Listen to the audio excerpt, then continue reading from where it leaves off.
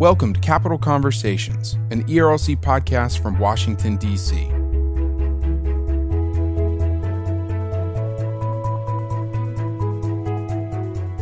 I'm your host, Jeff Pickering. Around the table on Capitol Conversations, you'll hear from the policy team of the Ethics and Religious Liberty Commission, as well as featured guests from outside our D.C. office. Our conversations cover the policy debates and news shaping our world as we aim to connect our Christian theological motivations to political engagement in Washington. This most recent term of the United States Supreme Court was one for the history books. Not only because the justices traded in their marble columns for a conference call line, hearing oral arguments for the very first time in this way and in a way that all of us, the public, were able to listen in live, but also because the justices weighed in on such a wide range of issues. And they weighed in on a lot of issues important to the ERLC's work in Washington.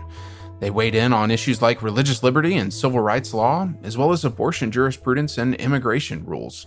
The ERLC filed amicus briefs in a number of these cases, and our brief was even cited in the opinion in the Guadalupe case by Justice Alito.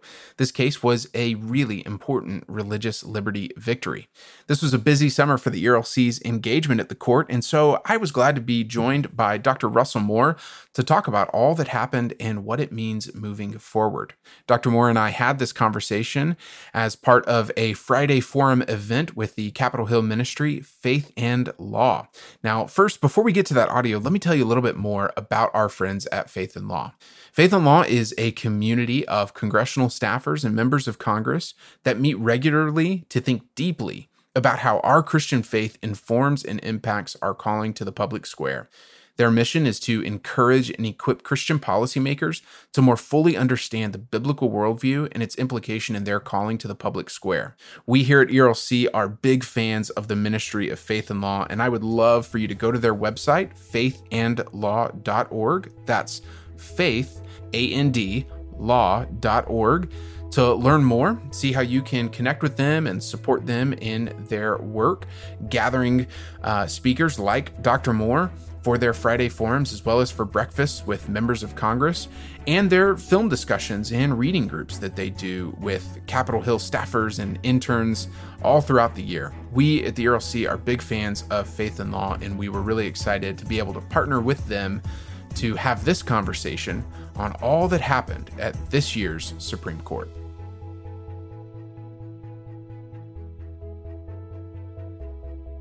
Dr. Moore, before we get into the specific cases and the issues, I'd like to start by asking you a cultural question. This year, our ERLC team engaged directly through our amicus brief practice in 5 different cases. But we were also interested in the outcomes of even more than that. And for a ministry like ours, that is rare. We normally aren't directly engaged in 5 cases. So I was curious, what do you make of how often the Supreme Court in recent years is being asked to weigh into so many different culture war debates? Well, I don't think it's something that ought to be really that surprising to us, because we live in such a fast changing sort of society with the advent of technology and some of the cultural movements that are taking place. I mean, you just think about any given week for any one of us right now. And if you even think about what took place 3 days ago, it seems as though it took place 3 years ago. And that's certainly the case across American culture. And so there are decisions that are having to be made because there are disputes between people that maybe wouldn't have taken place in previous generations or even have made sense to people in previous generations. One helpful thing to do is to imagine going into a time machine and going back and telling people 10 years ago or 20 years ago or 30 years ago about what disputes are before the Supreme Court. And most of the time, it would be difficult for them to understand, if not completely nonsensical. I mean, and that would be the case. Should the government force nuns to pay for birth control? Would have made no sense to people 15 years ago. It would have sounded like a scary, slippery slope concept, much less the sorts of questions and debates that we have over gender and sexuality and so forth. But on the other hand, there's always a tendency to want to see our era as completely different from every other era in a way that can be head spinning, and that's just not true. We always have the same sorts of cultural tensions and pressures. They just manifest themselves in different ways. So I think there can be a tendency for Christians to think either, oh no, the fact that we're having these debates means that everything is decaying all around us, or let's just get this issue settled and then we will be over these cultural debates. And that's just not the case between Eden and the New Jerusalem. So let's jump into the cases. And I'd like to start with the religious liberty cases because there were quite a few. And this summer's roller coaster began with a decision in Bostock, which was unexpected to most court watchers to see Bostock be the first one out of the gate. And it really was a bit of a shockwave. So I want to ask you, Bostock came out. So I want to ask what you think that case means. But then given the other religious liberty cases that came after it, including Espinoza and Our Lady of Guadalupe, what's your sense of what this court's term is going to mean for religious liberty moving forward? Well, I don't know. And I think that anyone that can definitively say this is what this is going to look like probably doesn't know where this is going to go, because there are all sorts of hanging threads left here after these decisions that we simply don't know where they're going to move. And frankly, if we had Bostock only, without also having the Our Lady of Guadalupe case coming right on the heels of it, it would have been even more confusing as to where things are going to be headed in terms of institutions and other faith-based sorts of entities. So I don't know exactly where all of this is headed, because I think it raises a lot of questions that it's not answering. So I think Bostock is going to be different than, say, Obergefell. Obergefell raised some issues, but Obergefell also, at least at the level of the courts and at the level short-term of the culture, settled a lot of issues. So I think that, in other words, after that, very few people thought, okay, we're still going to be arguing about policy right now as to whether or not, as to what marriage definition would be. That was, most people said the courts have decided that, whether rightly or wrongly. That's what they concluded. That's not really the case with Bostock, because it's dealing with one very specific aspect here of application, and we can speculate about how that's going to be applied, but I don't think we really know. I do know that there was a lot of confusion that came out of Bostock, and partly because one of the things that I was immediately hearing was from pastors saying, well, does this apply to local churches in terms of saying what their hiring can be in terms of pastors and other staff members? And of course not. Even if Our Lady of Guadalupe had not been handed down, Hosanna Tabor already addressed that issue. And I would argue the First Amendment addressed it a long time ago. But many people say, well, if that's not the case, then that means that that's not really going to have any implication for us. And that's a wrong assumption as well. Well, so let me ask you, the morning that Bostock was decided, you just touched on it, there was a lot of confusion. And one of the things I really love about working at the ERLC is being able to help people think well. Sometimes it looks like pushing people to be a little bit more concerned about an issue that maybe is invisible to them. Other times it looks like toning the temperature of the discussion down a little bit. So as I remember it, when Bostock was decided, as our team was reviewing the opinion and as well the dissents and trying to make sense of it and get our bearings, you were busy writing. And I think it was within an hour that we had an article published at our site that you wrote called After the Bostock Supreme Court Decision, which I would highly encourage viewers of today's event to go read it. It's brief, but it's really helpful.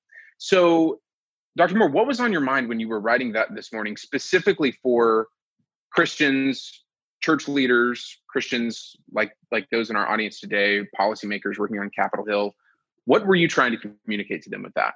Well, I think there's a tendency whenever there's a Supreme Court decision that has to do with some important cultural question to either ignore it and to act as though it's not going to have continuing implications, or to make this into an apocalyptic sort of question. I mean, so if you think about, for instance, in terms of Obergefell, that decision, I found myself doing two completely different things on the run up to Obergefell and on the path from Obergefell. So on the run up to Obergefell, most of what I found myself doing was saying to people, this is going to be an issue that is going to be facing you.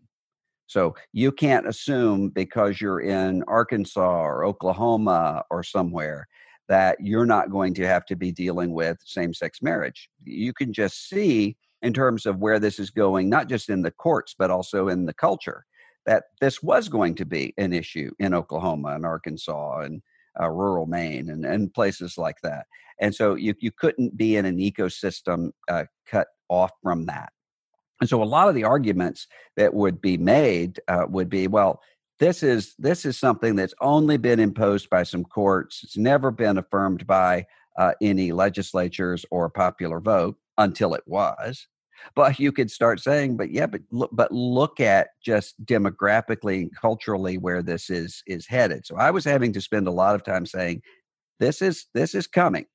And then from that, though, to say, this isn't the end of the world.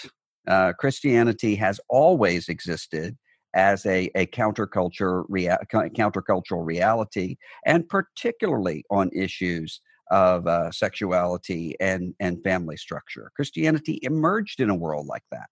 And so as much as we can say, can you believe the sorts of debates and questions that we're having? Well, read the New Testament.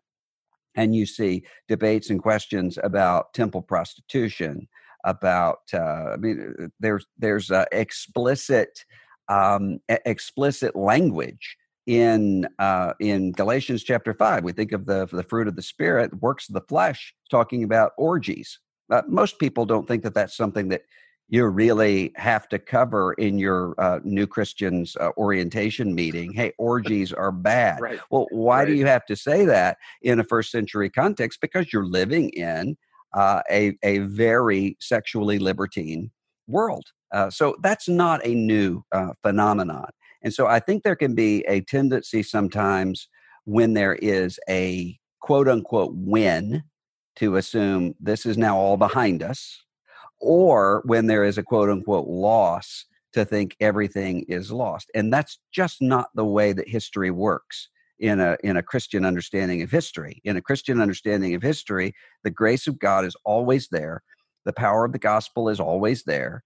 And fallenness is always there, whether you can see it or can't see it. And so we always are going to have to be asking ourselves, what are the challenges of this moment? But what we don't ask ourselves is, do we have challenges at this moment? Right. So it's the same sort of question that you have, for instance, on the life issue.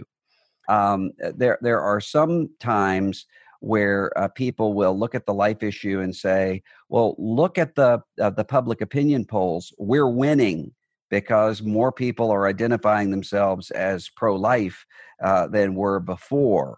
Or look at the pro-life issue. We're losing. Everything is lost because nothing has been done in terms of policy. Well, neither of those realities are true. We're living in a time where there's a loss in the sense that we have to even say things that shouldn't have to be said, that a human life is valuable regardless of stage of development, and regardless of vulnerability, and regardless of location. But we also live in a time where the very fact that there is a vibrant witness to human dignity, including a Christian witness to human dignity, is itself a sign of God's presence and of God's grace. So there's almost always in these moments when someone calls and asks me really about any development, culturally, legally, morally, anything else, one of the first things that I'm going to be doing is saying to myself, am I talking to somebody who is tempted toward being a utopian, or am I talking to someone who is tempted to be apocalyptic? in the wrong sense of apocalyptic, not in the Book of Revelation sense. And then that's going to help me to know which direction I'm going to want to point this person to consider what's going on. It's the same reality, but you have to ask, where's the starting point the person's coming from? So with the Bostock case, we got a 6-3 opinion, which really changed the implications of sex discrimination to also cover sexual orientation, gender identity in the 1964 Civil Rights Act. But then some of the other religious liberty cases that came after that, Espinoza v. Montana, which was a tighter decision, 5-4, where religious liberty advocates such as us were glad to see the court strike down discrimination against families in religious schools. And then we had an even more significant victory just in terms of vote count in a 7-2 decision in July in Our Lady Guadalupe School versus Morrissey Beirut. And I think the Guadalupe case is a good example of something that we talk about often at the ERLC, which is religious freedom is good for all Americans. So Dr. Moore, I want to ask you, particularly for the Guadalupe case, why is the freedom of a religious school's employment policies good also for non-religious Americans? Why was that 7-2 decision also good for people who aren't involved in a religious school context? Well, let me separate out those two cases because I think they each hit at different important aspects. I think what some people assume when they look at the Espinoza case is that, well, what this means is government funding of religions and religious entities. I am completely opposed to government funding of religious institutions and religious mission. That's one of the things that the Baptist movement in England and in the United States came about in order to protest, is the idea of taxing people for spiritual ends and acting as though the church needs the endorsement or the help of the government in order to go forward. That's not what the case was about. And nor was the case saying that a state has to fund private schools. The case explicitly said a government can say, we're not going to provide scholarships for anybody outside of public schools. That's well within a state government's right to do. The difference is if they then say, we're going to give scholarships to children and to their parents to go to schools, and they're not making a distinction between public and private, they can't then say, except for those schools that are religious. That was an important move. I actually would have liked it to have gone a little bit further in terms of explicitly saying that some of these Blaine amendments, even though the Blaine amendments, a lot of the time, I'm actually completely in agreement with where the end result is, but not the way that you get there. I think it's very harmful to the way that we see religious expression and religious freedom. When it comes to the Our Lady of Guadalupe case, I think the issue is what was important in that case is the recognition that defining minister in a way that applies to every aspect of religious life and expression is not possible without establishing a form of religion. And so to then come up, and you can see this often with sometimes, for instance, someone will try to come up with a definition of minister and say, well, it has to be someone who is able to dispense sacraments. Well, that certainly applies to Catholic and Anglican and several other sorts of clergy. Doesn't apply to low church Protestant or to Jewish rabbis or to Unitarians or Quakers or other groups. So the court recognized that, and also to recognize that religious entities that have a religious mission have to be able to define the boundaries of what those religions are and the people who are charged with teaching that. Now, that's not just sort of a special carve out for religious people, because one of the things that Thomas Jefferson and James Madison both recognized at the very beginning, neither of them were winning awards for Sunday school attendance. Thomas Jefferson literally cut the Bible apart in order to take the supernatural elements out of there. I would not allow Thomas Jefferson to lead in silent prayer at a family devotion at my house, no matter what. But he recognized that religious liberty was in his interest and in everyone's interest. And even though he actually thought or said at one point, he really expected all of this kind of orthodox religious fervor to go away and everybody would just be Unitarians later on, he still thought that religious liberty was not just about the freedom of religious people. It's about the limitation of the power of the state. And so this has everything to do even with people who will never walk into a synagogue or a church or a mosque in terms of what's the proper role of government. And a government that can come in and manage the inner regions of the soul is a government that can do anything.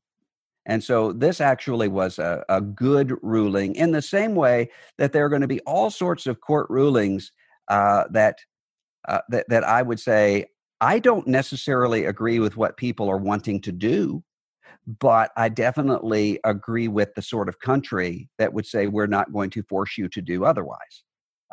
Don't have the same beliefs that the Little Sisters of the Poor have about a whole variety of issues, but saying to the Little Sisters of the Poor, in order to carry out your mission, you have to have the same view of contraception as the Episcopal Church USA.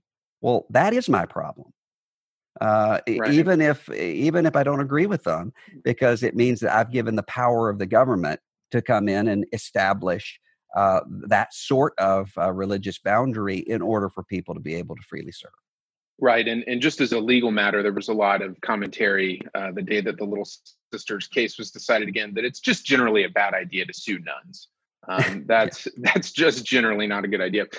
Dr. Moore, let's move on now to talk about the term's most significant case for the pro-life movement, and that's June Medical Services v. Rousseau. This was a disappointment. Louisiana was before the court with their law that didn't even necessarily deal with abortion specifically, but rather with protecting women in healthcare. And this was a case where Chief Justice Roberts wrote the opinion. It was a 5-4 decision against Louisiana. And honestly, the ruling was a surprising one to me. But what do you think happened? Was it surprising to you? I'm not necessarily asking what do you think was on Chief Justice Roberts' mind. I don't know that anybody could do that. But culturally, for the pro-life movement, what do you think happened with this case? Well, just as I disagreed with Justice Gorsuch on Bostock, and I disagree with Chief Justice Roberts on this case, I have no interest in blasting either of them in terms of there are many people who would want to say these are complete sellouts. They've disappointed us because they went in a ruling different than what we would want, and therefore we're giving up on them and moving on. That is not my viewpoint at all. I take both men at their word that they're looking at the law and trying to make sense of the law. And I wasn't surprised by this case, but only because I'd been in conversation with several people who have been watching this process all along and who have almost always been right, to the point that I've almost accused one of them of being involved in some sort of occultism that would be prohibited by the book of Leviticus for me to participate in, because he seems to have some sort of psychic divining of how all of these things are going to come out. And what he said was, he said, here's what I expect will happen. He said the best case scenario is they have a narrow ruling where they affirm the right of this relatively small regulation in the area of abortion. The worst case scenario is they strike it down, and as they're doing so, they reaffirm Casey, which would have been explicitly reaffirm Casey. He said, but what I think will happen is that they will attempt to uphold precedent in such a way that they rule against us on this, but the conversation is still open for another day. And I think that's exactly what happened. So what I would have liked to have seen is for the court to say, this is not an outrageous request. I mean, if you can't ask for basic health provisions when it comes to regulating an industry, then that industry, you essentially end up with the sort of laissez-faire reality of an industry that the robber barons would have loved to have for the railroads or the oil industry, but is not in the public interest. So I think that's where this ended up, and I think it's going to have to be taken up again another day, where it's not a case that has been so recently decided by the court. So I want to ask you there, because that's exactly the situation. I mean, the robber barons analogy, that's exactly the situation that the abortion industry has carved out for themselves right now. This law in Louisiana, much like the Texas law before it that was challenged in Whole Women's Health, which was the precedent they were upholding, it was simply trying to hold abortion clinics to the same medical standards as any other ambulatory surgical center. So right. What can we in the pro-life movement do to disrupt that unique carve out that the abortion lobby has successfully made for themselves? How do we disrupt that? Well, I think one of the ways is to continue to bring cases before the judiciary that's going to make the point. And so the way that you lose this is to say, because we've lost, we're simply going to give up and assume that this means that there's just a permanent state of lack of regulation for the abortion industry. That's one of the ways, is you don't give up. The other way, though, is that you question that cultural assumption that says that abortion is half the time just like any other kind of health care, and therefore ought to be legal and protected, until you start talking about holding it to the same standards as other healthcare, and then it's not healthcare at all. It's something else. And so you have to challenge that at the cultural level as well, because I think what's happening with the abortion industry, as in a lot of other violent sorts of practices, is that there's a tendency for people to want to avoid thinking about what is happening there. And so it becomes easier for people in their lives to say, I'm for women's health care and I'm for reproductive rights, without having to think about what does that mean as it applies to this case. And I think that's one of the reasons why you end up with this sort of weird twilight existence that we see for the abortion industry. Justice Thomas's dissent was quite excellent for those of us who believe abortion to be a grave moral issue. He said, quote, "Roe is grievously wrong for many reasons, but the most fundamental is that its core holding that the Constitution protects a woman's right to abort her unborn child finds no support in the text of the 14th Amendment." Dr. Moore, are you optimistic or pessimistic about the future of pro-life cases in the judiciary? Well, as I said earlier, I'm neither optimistic nor pessimistic. I'm Augustinian when it comes to this, meaning that I think the very fact that there still is this debate in an American context is extraordinary in terms of the view of inevitable, quote unquote, progress that some people would have. And I was talking to someone in another country yesterday who said it's just really remarkable to me that you all still have an abortion debate in the United States. When talking about his own country, he said, we do not. It's not because they've moved to a recognition of the human dignity of unborn children. It's simply because abortion has been something they have made peace with, in the sense that they just accept it as a part of life and have moved on. So the very fact that this is still an issue of debate is a sign of hope for me. And then when you look at that at the ground level, and you see what's taking place all around the country in terms of ministry to women who are in crisis pregnancies, to taking care of vulnerable children, to speaking to consciences on these issues, I think there's a great deal of hope. Where I'm not as hopeful is not just in terms of the disappointments that we've seen in the courts, but maybe more so in terms of the developments that are happening in terms of technology. So I think that we tend to think of the abortion issue primarily in terms of the way that we have known it as clinics that are existing. And that's going to be the case for a while to come.